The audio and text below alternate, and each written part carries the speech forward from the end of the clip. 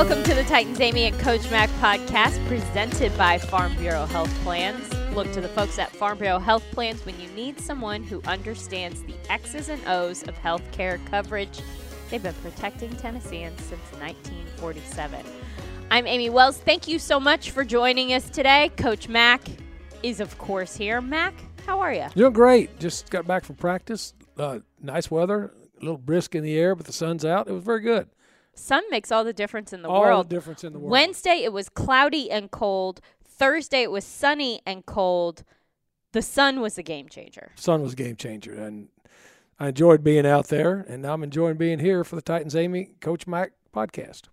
Well, Mac, I don't even know how to say it. This has been a week. You know, this has really been just a lot of activity in a short amount of time. The Titans are 6-2, which is great news. We're very excited about that. They're number one in the division. As of today, they are number one in the AFC overall. Fantastic news for the Tennessee Titans. They're in a great place. But, Mac, I think the only way to qualify this week is a roller coaster ride.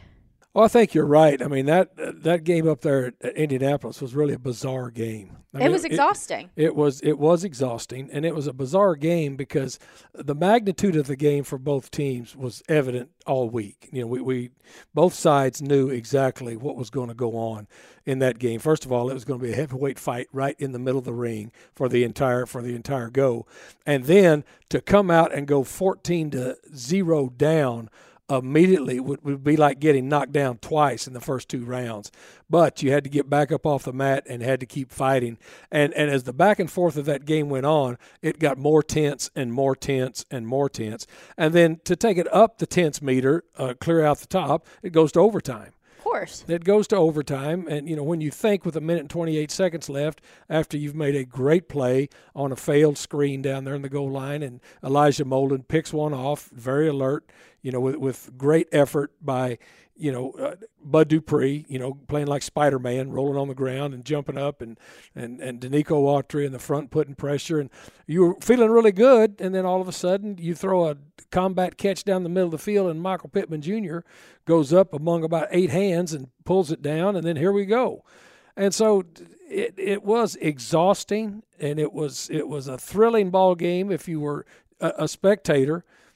And it was also a very physical game. And it ended up, you know, the win was big for the Titans. You know, this last month has been really huge for the Titans. 4 AFC wins in a row, 4 legitimate AFC wins in a row that have put this team in great shape. And we had the one black cloud that came over that game, you know, after we all got the news Monday about, you know, Derrick Henry. I'll tell you what, the last, 3-4 minutes that you've been talking described Sunday. And then we have Monday where we find out about Derrick Henry, and there's all the concern about what does this mean? How is this going to look in the Titans offense? Then we have Tuesday when we find out the Tennessee Titans have signed Adrian Peterson. We don't even get people back on the field until Wednesday because that is the typical first day of practice. Coach Mac, it is Thursday and I need a nap. Well, can we say this though? This job that we have, I've been in this league longer than you've been alive, but this job that we have is never dull. No, never dull. Never dull, never dull. And you know, let's go back to the Derrick Henry thing. First of all, how many times have we said, and we say it on this podcast, and I say it on every broadcast I'm on. I've heard you say it before. The chances of getting hurt in this league are 100%. You just hope that you're able to dodge that, you know, and especially dodge that from your premier players. Well, we didn't dodge this one. So what has to happen is and you're right. All of a sudden now, Adrian Peterson is in here, who is an immediate Hall of Famer. He's in here now.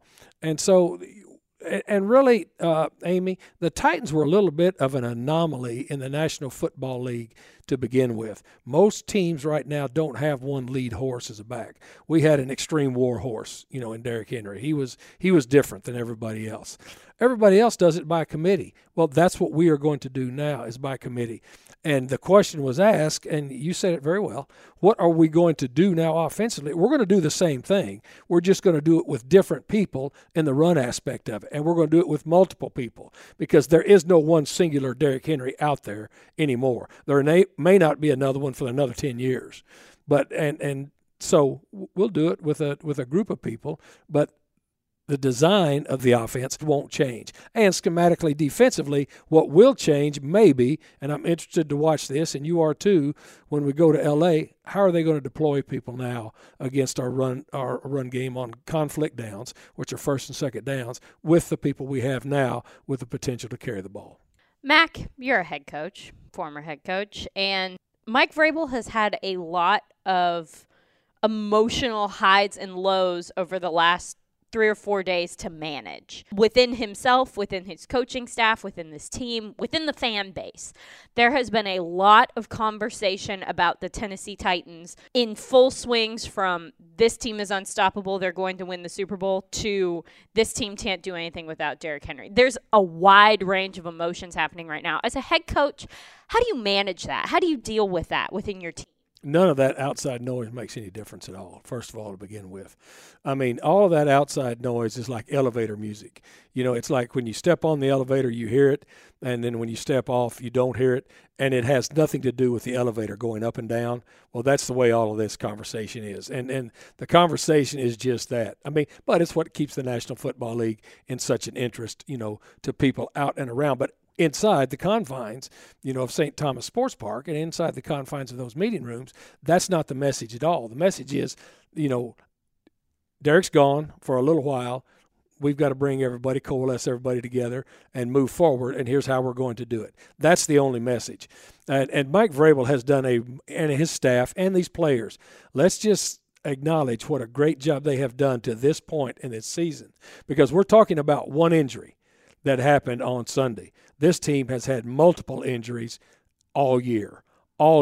Multiple injuries to multiple personnel groups, multiple injuries to multiple individual groups. And so Mike Vrabel and his staff and these players have been juggling this the whole time. This is just another one in a series of many. So their thought process, their line of thinking, their mindset is the same that it's been throughout all of this process, and that will continue to be. In some respects, this team is very well suited to handle this sort of a disruption, I guess you could say, because they have been dealing with injuries since training camp.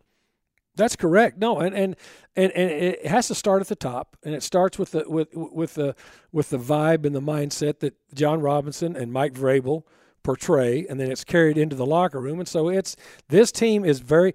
There are two things that you can say about this football team, and you can say it because you've got physical evidence of it. They are very mentally and physically tough. And that is what's carrying them through this right now, and it's going to continue to carry them. And for the rest of this season, there's still going to be obstacles to overcome. But because of especially the 4 AFC wins that they have stacked in the last month, they're in good shape. So you need to start thinking about AFC now. Because you start thinking about AFC, you're talking about what it takes to get into the tournament. That's what the long-range plan is. The short-range plan is getting a group together and going in and seeing what we can do against the Rams. So let's talk about the Rams a little bit. Here they come. We're heading to sunny Los Angeles to play the Los Angeles Rams this Sunday on Sunday Night Football. Let's talk about Matthew Stafford. Matthew Stafford is living his best life in 2021. He's so happy. This guy went from losing a lot in Detroit to being 7-1 in LA, surrounded by a variety of offensive weapons. Why is Matthew Stafford thriving so much in LA? Well, first of all, he's an elite talent. He has been since he was chosen in the first round. You know, when he came out in the draft, he's an elite talent. He was just with bad people. I mean, that's just sometimes, and that's what happens sometimes. Elite quarterbacks that are taken early, you go early to a team that's not good.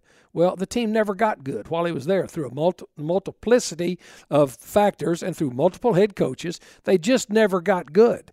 And he's always been a talented quarterback, and he's always been a very physically tough quarterback and a good quarterback. It's just that when you're losing ball games and you're always at the bottom of your division, you're always at the bottom of your conference, you're not going to garner not only any attention, but people are just going to say, it's really sad that he's that good on a bad team. Well, all of a sudden he lands in California and the sun's shining, and he's living his best life. I know when he landed at LAX, he thought this is heaven, because it is for him now. First of all, with Sean McVay, with the Rams that have put together a really good football team. He's got great weather. He's got an offensive coach that thinks the same way he does, and he's operating this offense at a very high level. There's no reason he should not be happy. And he's not in Detroit anymore. Well, I've been. Look, I'm not bagging on Detroit, but you just have to think about the weather alone. Well, I've lived in L.A., and Detroit has water around it too, but it's not the Pacific Ocean. It's cold water. Well, it's very icy cold, water. Very cold. Yeah. So anyway, but yeah, he's got a good football team. He's got a great head coach for what he wants to do, and why wouldn't he be happy?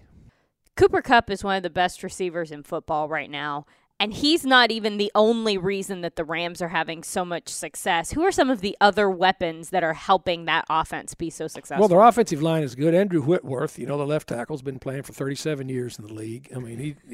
He is. He's amazing. Since he came out of LSU, went to Cincinnati as the number 1 pick, and he's amazing. He really is. Their offensive line is good. Tyler Higbee, their tight end, we drafted him on the staff I was on when I was at the Rams. So he's out there. He's a really good player. He's from Western Kentucky. He's a really, really good player. Robert Woods is an excellent receiver. And then plus the offense that they run, the offense that they run is so conducive to receivers being able to be successful. And plus you have a quarterback, Amy, that does something that is very, very essential in this offense. You throw the receivers open. You don't wait to throw when they're open. You throw them open. That's why their run after catch is so high up there in the league. Defensively, Aaron Donald, who comes screaming off the page every time you look at any sort of Rams roster depth chart, you see Aaron Donald's name first, I think. How is it possible that he is so good after so many years? Well, we drafted him when I was there. And our defensive line coach at the time was a guy named Mike Waffle, who's a very accomplished defensive line coach in this league, multiple Super Bowl winner. He loved him. And the thing about Aaron Donald coming out of Pittsburgh, he was a really great player, but he's short. And people were saying, well, will we be able to? So when he was there at the 13th pick, we jumped on him in that draft, and he's phenomenal. And when you watch him prepare and you watch him work, his work ethic is second to none, and his attention to detail. And plus, he is physically a freak because he is so strong and so quick, and then he's so violent. Great player. He's really a great player, and he's a walk into the Hall of Fame 5 years after he retires. Because his game has done nothing but accelerate since he's gotten into the league. He gets all the attention now. He still is able to fight through people. He's still able to do some things that are very, very unique, and he draws your attention very quick. And so they weren't getting enough attention with a great player, so they went out and traded for Von Miller. They bring him in off the edge. They've got some good players put together on this team, believe me. Defensively, they're really fast. They're fast, and they're a disruptive defense. They really are. They've got the best cover corner in the league in Jalen Ramsey. He is the absolute best. He's a true lockdown corner in this league. That moniker gets thrown around a lot, and it gets thrown around a lot in this league inappropriately. I've had a lockdown corner in my career in Aeneas Williams. He's in the Hall of Fame because of that. This guy is the same way. This guy can shut down the best receiver on any team. He will match with the best receivers. He plays inside, outside, extremely talented. So they've got top flight people at all three levels, and that's what makes your defense good and sometimes great. Mac, they even have a good punter. Well, yeah, they do. Johnny Hecker is one of the best and one of my favorite people. We brought him in as a free agent when I was there, and he and Greg the Leg were two rookie kickers that we used immediately, and they both had long careers in this league. Johnny Hecker, and Brett Kern are the two best directional punters in the league, and they will be going against each other at SoFi on Sunday night. You want to talk about another one of your most favorite people, I think? James Laurinaitis. Absolutely. We're talking about the Rams, and so for 4 years at the Rams, was with James. Now, I was the assistant head coach. He was our leader. He and Chris Long, were and Roger Saffold, and then Steven Jackson were the four guys that we kind of leaned on when we first went in there. James Laurinaitis is the absolute best. He was a really good football player, one of the smartest linebackers I've ever been around in my life, and I've been around a lot of smart ones. But I mean, he's got such a unique story and such a unique upbringing. I mean, he's the son of the most famous tag team wrestler, the Animal, in Joe Laurinaitis, the Road Warriors in the history of wrestling. And I met his dad, God rest his soul, before he passed away. He was always there at all of our practices. And James Laurinaitis is a unique individual, and being able to visit with him, to have you visit with him, and just to listen to him, you'll find out why he is so special right now. So James threw me for a loop immediately as we started this conversation. So I'm just going to let you guys hear for yourself. Check it out, our conversation with James Laurinaitis.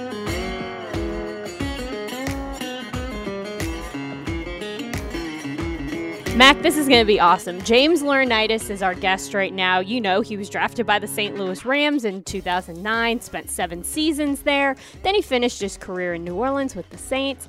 He retired in 2017, and now he serves as an analyst on Big Ten Network, but he's so much more than that, Mac. So excited to have him on the show. It goes without saying that, in my career, I've really been fortunate. I started out as a linebacker coach, and so I've got an affinity for those guys. But I really have a real place in my heart for good, great linebackers that are really good people. James Laurinaitis fits all of those bills. When we went in there and we went into St. Louis, and they'd had a rough patch before Jeff Fisher came in there to take over. But James Laurinaitis, he was such a stand-up dude when we went in there. And everywhere he's ever been as a player, he's been a captain. He's been a signal caller on defense. And as I said, I started out my career with a Hall of Famer in Mike Singletary. And James Laurinaitis fits all of that bill with me, and he's one of my all-time favorites, not only because of the player he was, but just what he meant to the locker room. And then you talk about a wonderful human being in the community, none better than James Laurinaitis. I appreciate that, Mac Daddy. It's always good to be with you, man. You know what I miss the most about the St. Louis days, to be honest with you? I miss going up to upstairs to where the coach's wing was. And I miss smelling your office because you always had the best burning candles, man. You had the best burning woodwick candles. And I miss popping in there and just talking ball. And, man, we had fun, didn't we? You know what, James? We had so much fun. And now I've got my two compatriots here. They're raising their hand on the Woodwicks. How cool were they? And I started. I was like a drug dealer with the Woodwicks. Well, why aren't you bringing them here, Matt? I finally had them. James, you brought this up. That's why this podcast is so great. Look, I had those Woodwicks, and they were so good, and people would come from all over the building. Coach Mack, that's wonderful. I said, okay, because I had a hookup with Woodwick, and I said, okay, here's what we'll do. I used to have them, James. You remember when I would get the deliveries, I'd have them stacked up on a shelf. It looked like a Bed Bath and Beyond, and people would come in there and say, Mac, how about this one? I said, take it. They said, how about this one? I said, take it. The Woodwicks were solid, weren't they? Oh, they're incredible. They're incredible. And I tell you what, the amount of Woodwicks that I ordered, because of what I smelled in your office was incredible. I was like, "Oh, that smells good." See, and that's what people never expected to hear on this Titans Amy Coach Mac podcast with a tremendous National Football League player that's got so much history, and of course, me, a lifetime coach, and we're talking about Woodwick candles. That's what you get when you tune into this. I have so much stuff prepared, but now that I have learned that Mac is a candle dealer on the side, this entire thing has changed. Like, I don't even know how to behave right now. I'm losing my mind. I really was going to ask you, James, about playing for Coach Mack and what that experience was like, what he's like as a coach, because we never get to see him in full-on coach mode. We just get, analyst Mack. So beyond, just slinging candles and taking names, like, what was it like working with Mack consistently? Well, it was awesome because, as he mentioned, his history in the National Football League goes so far back. And when you talk about a guy who was working around one of the greatest defenses, if not the greatest defense in National Football League history, and then you're able to pull that same wisdom.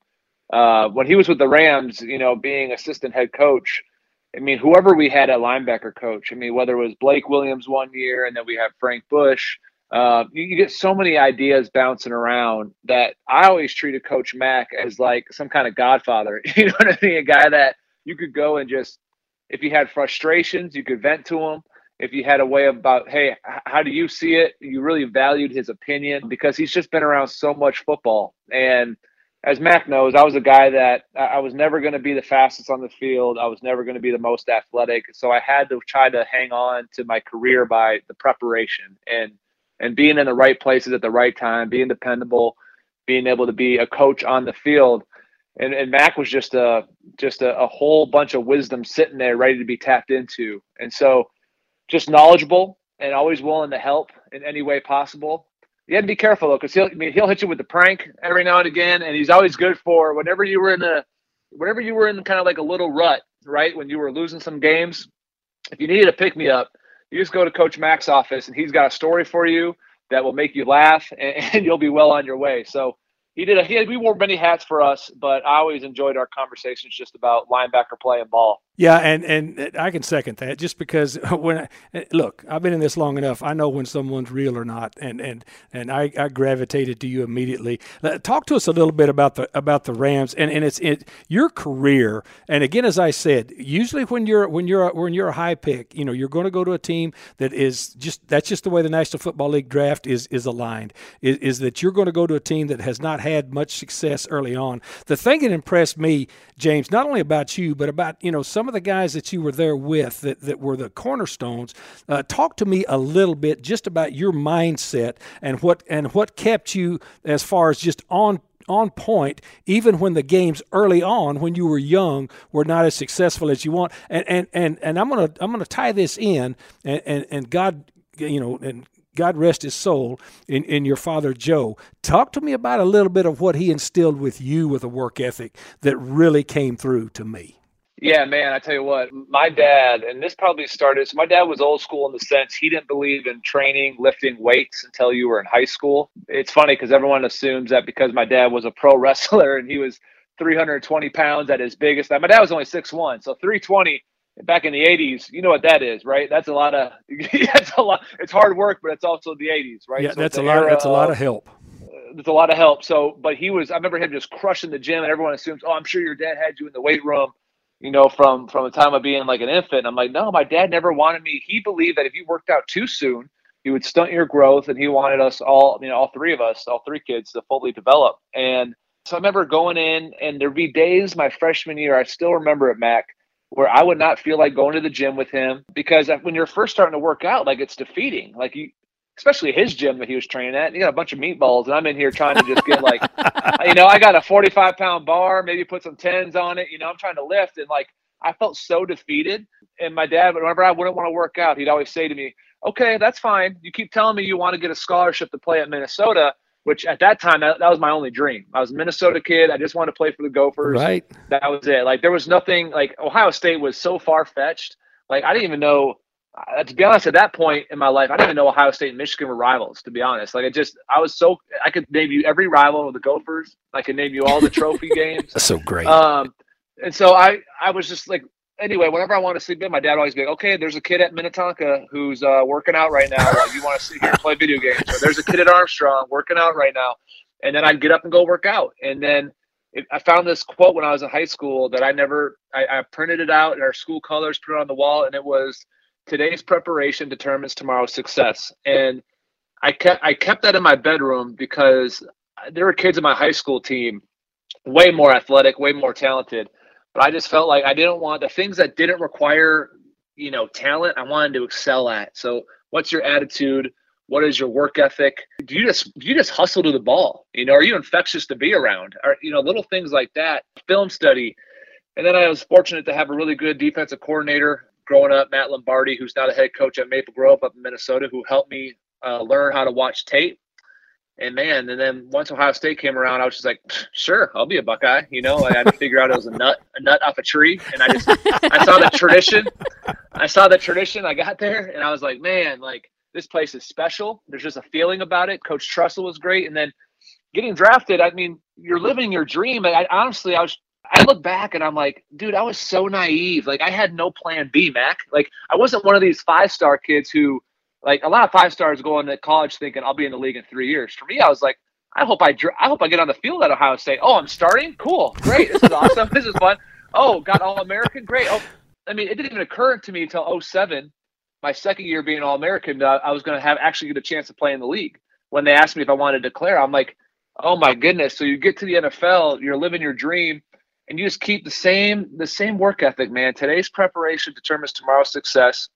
I was a little fired up when I first got drafted to the Rams because I know they wanted I still remember one of the papers basically questioning whether I was the right pick or if they should have taken Ray Maualuga, and Ray was from USC. And just so when you're a competitor, you're like, oh man, come on now. Like I could have my home beat writers already questioning the pick. So you always find little edges to motivate yourself, right? To keep it going. And that's how I tried to do it for as long as I could. You know what, that to me, I mean, that's just the essence of what you are. And can I just say this? I mean, you're our guest. This is our podcast. But because of my history, you know who has told me the similar story? And this is God's honest truth, is Mike Singletary. He's a second-round pick. Yeah. He was too short, right? He was too short. Yep. He was too this. He was too that. And when I sat across from him and he told me that story to my face, I went, now I get it. But see, and I'm so glad that you brought that up because I think people don't understand sometimes what the National Football League is about. They think it's all about physical ability. And physical ability, you have to be physically able when you come into this league, but there's so much more to it. And that's why I say when I gravitated to you immediately because I knew I've been around enough and I saw. Let me ask you this. Playing at Ohio State, I mean, and you are one of the legends at Ohio State. I mean, that's just the way it is. And even though you thought it was a nut on a tree, all of a sudden now you're a guy that is always going to be associated with that. When did it start to flip for you that, and you've already said it some, I'm involved in a pretty big deal here. When did that start to flip for you? Oh man. So I didn't really feel like I could, I wasn't confident in my ability to play at the D1 level until we played Texas in 2006. So like in 2005 is my freshman year. That's when we have, AJ Hawk, Bobby Carpenter, Anthony Schlegel. And I knew about those guys coming in. What you don't know about when you're going through recruiting is like the backups who are like a couple classes ahead of you that were 4 and 5 stars. Like just because they never played college ball, they hadn't started yet. I didn't know about them, and I didn't follow recruiting back then, so I didn't really care. But I'm like third on the depth chart my freshman year, just running down on kickoff, trying not to be the last one down the field. And then my buddy, who's now D coordinator for Notre Dame, Marcus Freeman, tears his meniscus. And so he has to redshirt. And so now I'm backup. I'm thinking I'm redshirting. Nope, you're backup now. And so I'm back up to Bobby Carpenter. Bobby gets hurt first play at Michigan. So I go in play 2. Now I'm in the big house looking around like, dang, man, that's my first time really playing meaningful snaps. And I'm just thinking, you know what, though? I'm prepared. Do what you're supposed to do and let the other 10, like do your 111th, right? Just do your 111th. Don't be the reason. Focus in and go out there and try to execute. I ended up starting the Fiesta Bowl. But even then, Mac, it was like 15 plays. We're playing Brady Quinn and Notre Dame. We're in nickel the whole time, so I'm off the field. So it wasn't, it's funny how Buckeye fans remember it. Like, oh, man, you balled out. I'm like, dude, I got like 2 tackles. I don't know what you're talking about. But then the next year, I'm thinking, okay, here's my time to start. It's 2006, my sophomore year. I got moved to Mike. We go out, we play Northern Illinois week 1. And I'm like, all right, here we go. Like, finally, it's our time, right? And so Garrett Wolf, I don't know if you remember that name, from Northern Illinois, little running back. Garrett ran for like 220 on us.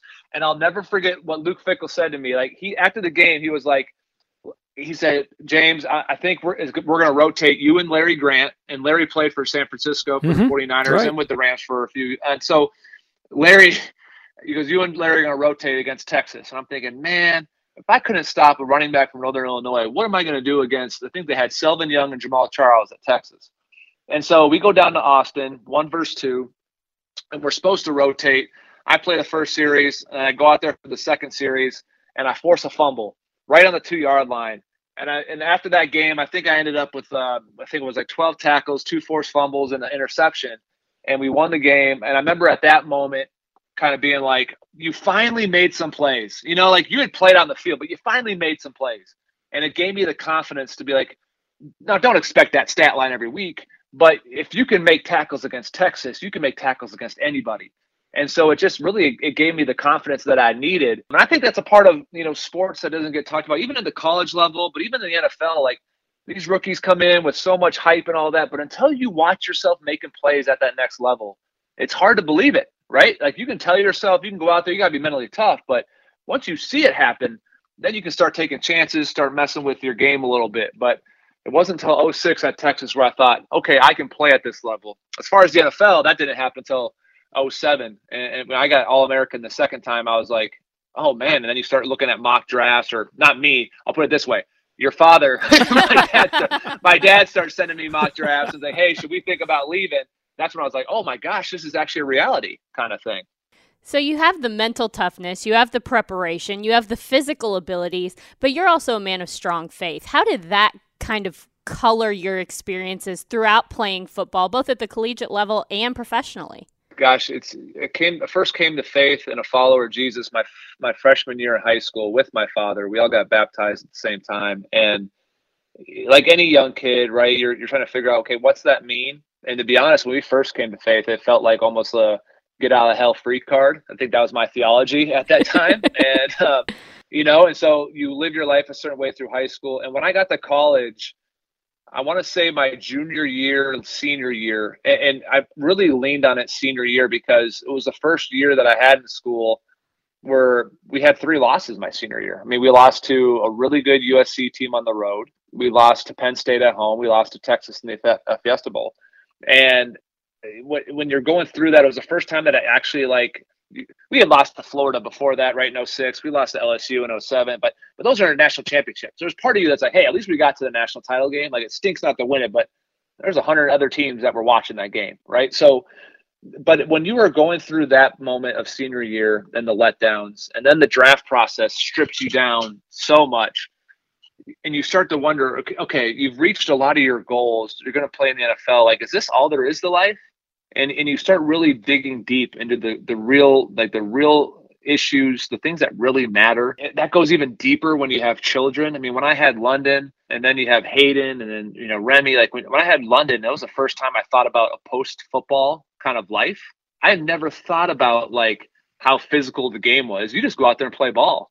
But when I had London, it was the first time where you look at her for the first time and you're like, man, I better be able to walk her down the aisle. You know, and that was the first time any of those thoughts crept in my mind. My faith has carried me through just to know that no matter what happened on football, the accomplishments or the downfalls, like that was not my identity. It doesn't mean you don't go out there and compete your butt off. You absolutely do. You compete harder. You compete harder because I think you have a freedom. There's a freedom in that, you know? So it's carried with me. I would like to think it's like an improving stock. You know, you start at a certain point, you have growth and then setbacks and then growth and then setbacks. But I can promise you, I'm a much better man today than I was 5 years ago and 10 years ago. And I hope to be even better, 5 years from now. I think that we're always changing, and I hope I'm going in the right trajectory. James, when we first, I was approached about doing this with Amy Wells and with Ashley Farrell, our producer, I said, I'm going to get some people that are going to be special, that we're going to put on this. And you did not disappoint. You're one of the best. You know how much I care about you. You know what I've come across some really, really great players, but even more, some great people, and you're right there. Thank you so much for this. This was outstanding, James. Absolutely, man. Anything for you, Mac. You know that, man. Well, it bounces right back to you, brother. Hey, I can't wait to be able to see your girls. I'm not going to give anything away, but hopefully if you're going to, you've been here in Nashville before, and hopefully if you come back, you are one of the best, brother. Thank you so much. Oh, anytime, man. Nashville, I mean, Nashville's got a big look. That is a spot that I can never forget. We got friends there still, special place.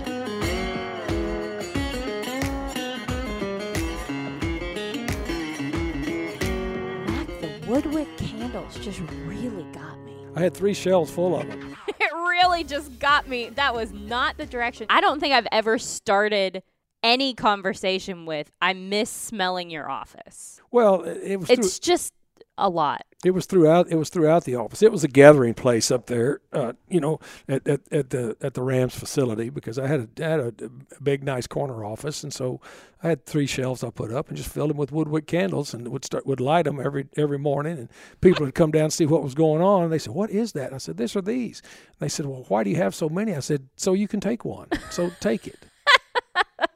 Pretty soon it was burning all throughout the building. And James Laurinaitis, he would come up every morning just to smell which candle was burning. It was great. Oh, man. Mac, we got to talk about this a little bit, because I'm fascinated by the whole process of moving a team between 2 starkly different cities. We are about to go to Los Angeles, and I have said a million times, I don't think I'm an LA kind of girl. I don't think I'm very Hollywood.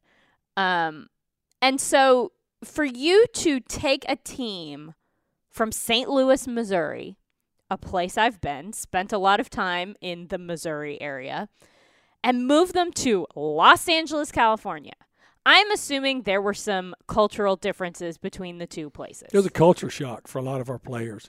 Of course, I've been in the league a long time. I'd been out there, so I was fine. I liked it a lot. But the first meeting we had at the Manhattan Beach Marriott, where we brought all of our players, all their significant others or wives, just because, and we had the league in there, we had the NFLPA there, we had 3-day meetings and putting up big PowerPoint presentations about, you're coming to you're Los Angeles Rams, but you're not going to live in LA. Because our facilities are going to be in Thousand Oaks, and here's what it is, and here's the distance, but distance and drive time are completely different in L.A., and here's where you can live, here's where you can't live, here's what's going to happen. I mean, all of that stuff, and then, when you get down to the minutia of it, when we're having the meetings, and oh, by the way, there's a 13.5% state tax out of every one of your checks. I mean, that got everybody's attention, really big. It's a different world out there, it really is, but I really liked it. But Jeff Fisher, that we will have on one of these podcasts pretty soon. Jeff Fisher, who's going to go into the Ring of Honor, rightfully so here. He's moved 2 franchises. Yeah. He moved 2 franchises, the only coach in the history of the National Football League to have done that. But it was a grind, I can tell you, because we were in 4 different places in 8 months. We moved the entire football operation 4 different spots and set up in 8 months, 4 different spots. It was grueling. It really was, and really set the table for what they have there now. I mean, logistically alone, just moving that many bodies and all the different pieces, parts that you need just to do any sort of job would be a lot, let alone a football team with equipment and medical supplies and just all of the tools that are required to have a successful team. Well, Amy, we didn't have a facility, and so we had to, we didn't have a facility when we first went out there.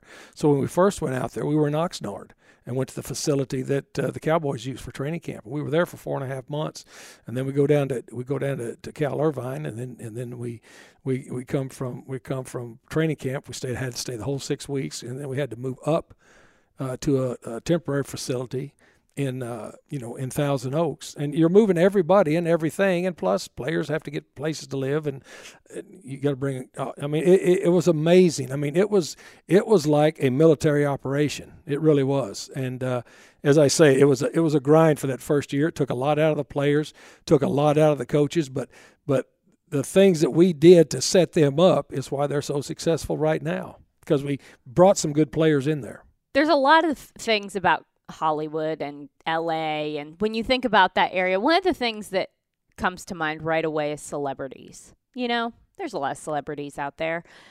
Name me some of the names of people who were rolling around the Rams organization. Names people would know. Well, I mean, who do you want to know? You were there. I wasn't there. One of the best ones I really loved was Danny Trejo. When Machete came up, I mean, he's a big L.A. Rams fan. The first time I met him at practice, I was like, okay, Machete, here we go. Okay. Plus, he has a big taco truck franchise out there. Really? Trejo's Tacos. They're great. One of the greatest dudes ever. I mean, and then you had LeBron James. Was out there. The Rock was out there. We had Britney Spears was at practice with her two boys. I mean, just name them. I mean, they're all out there. That's what it is. It's L.A. It's crazy. It was great. Oh my gosh. I loved it. It's just like the most California thing. Like, and they just come through practice, like coming to watch. Sure. I had a big condo up on the hill about 0.8 of a mile from the facility there in Thousand Oaks. And all I had a Beachcomber bike. I rode my Beachcomber bike in my UFOs to practice and back every day. That's how I got to practice. Mac. L.A. That's so L.A. It was L.A. I love it. I did too. Yeah. It was fun. I normally like everywhere I am, though. So, what's the most Hollywood thing you were ever a part of out there? Did you go to like events? We had the draft at LA Live. We went to LA Live for a week. We had the draft at LA Live for a week when we traded, to get a quarterback with our number one. Traded with the Titans. Yeah. The number one pick, and we held off in announcing that. Oh my gosh, I forgot about this. Yeah. Because of Kobe Bryant's last game. Kobe Bryant's last game. Out of respect. No, we did. And when we said, okay, look, we're not going to announce. And John Robinson agreed. He said, I understand that. So we all agreed that we would hold off until Kobe had played his last game in his retirement. Mac, I forgot that you were on the other side of that because here in Nashville, I'm dying inside because I know this trade is going to happen.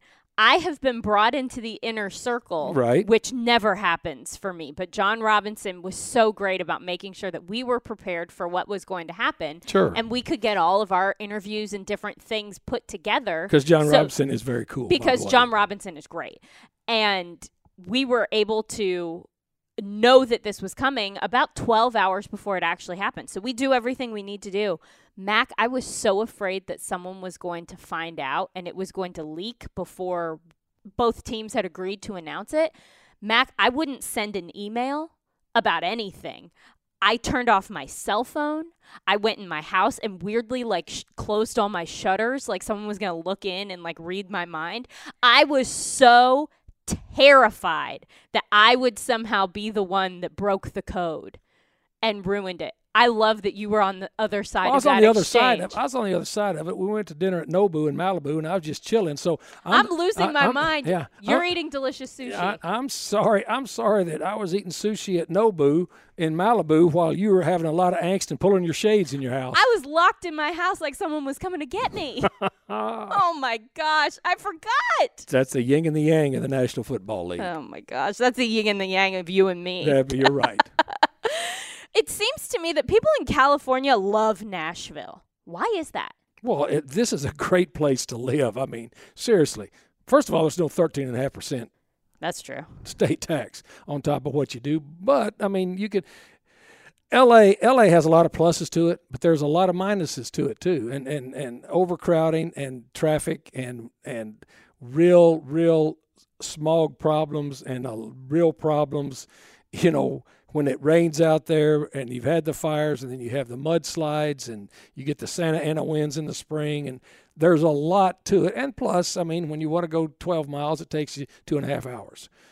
There's a lot to it that is also on the negative side. Nashville, Nash Vegas, I mean, of all the places I've lived in this league, I've lived in some cool cities, had some cool places all over this country. Nashville is the best place to live that I've been in. I agree with that. But are you excited to go back to California? Not really. I mean, I've been out there a lot. I mean, all I want to do is go in there and win a ball game and come home. Yeah, it's not like I'm going to Disneyland. I'm going out there to call a game. You could. Disneyland is out there. Well, I know right where it is. I got a cousin that works at Disneyland. I want to just go win a ball game. Oh my gosh, you guys! You write a whole script. You have a whole theme for a show. Max returned to Los Angeles. Yeah, and he doesn't care. I just want to win the game. Well, Mac, Don't get sacked by the high cost of health care. I can't even transition into it. Make Farm Bureau health plans your first line of protection. They've been protecting Tennesseans since 1947. That's another reason I like Nashville, because Farm Bureau Health Plans is in Columbia, Tennessee, and I can go down there. I've got Farm Bureau Health Plans covering me in every which way they can cover a human being. And plus, I love the people down there. That's another reason I like Nashville and Tennessee. Well, and I'm glad. I'm really happy that you like it here because we like having you here. Okay, thank you. That's a plus. I'd feel bad if you didn't. No, you wouldn't. Do you have anything else to add about this game, Mac? How are you feeling? Well, let's just go out there and roll it out there and see what happens, just kind of like we have been. We've kind of just been rolling the ball out and say, let's play this year, so that's what we'll do Sunday night. I like it. Thank you for listening to this edition of the Titans Amy and Coach Mac podcast. We're going to Hollywood. Mac's not excited. I'm going to try to assimilate with the people there, and we'll let you know how it goes on the other side. There it is. For Coach Mac, I'm Titans Amy. Thank you for listening to the Titans Amy and Coach Mac podcast.